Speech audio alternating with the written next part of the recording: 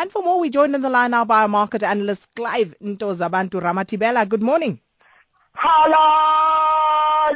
Top of the morning to you, Sakina. You won't believe this. I didn't sleep because, by midday today, you'll have to call me Babanto Zabanto.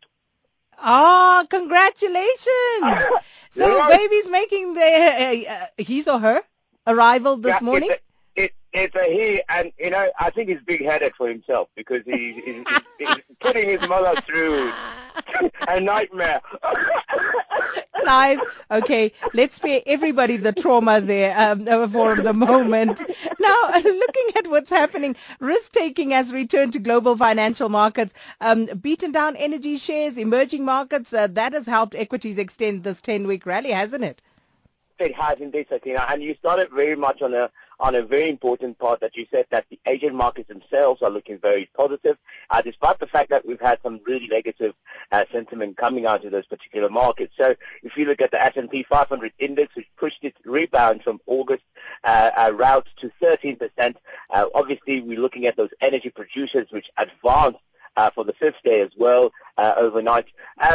Speculative grade companies as well returned to the bond market, which means that obviously you are able to capitalize on those particular bond interest rates. And also what's interesting is to see the 10-year Treasury mark, which climbed 2.2% as we saw oil resume its rally as well. So it means that this short-term relief that we're experiencing of petrol might come to an end quicker than we expected.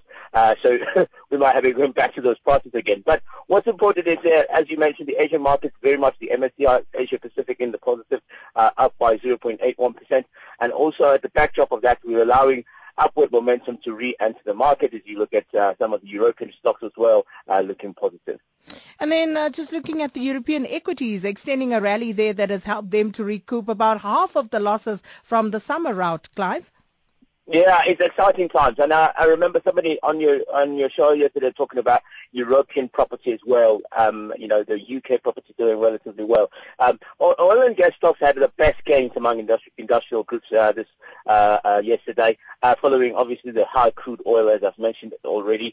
If you look at that oil price jumped about 18% amid obviously optimism that followed production in its Ghanaian partner as well. You saw the likes of Glencore PLC and Anglo American rising up by 3.2%, which is very much positive, specifically because we've been having this drenched, or rather overly depressed market over the last couple of weeks. So it's exciting to see. You look at the stocks Europe 600 index, that also rose by 0.4%, bringing back confidence in the space.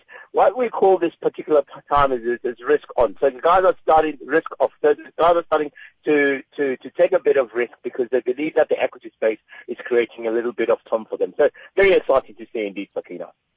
And then the rand, of course, just looking at what's going on there, slipping once again to a 1-month low, and this is ahead of the U.S. jobs data that's due out. At one point, I think yesterday, the rand was sitting at 13 rand 92. I thought to myself, perhaps maybe it might just get to 14 rand.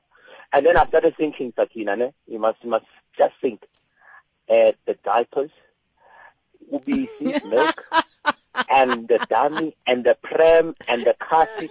I'm like, no, Rand, man, you must straighten up, man.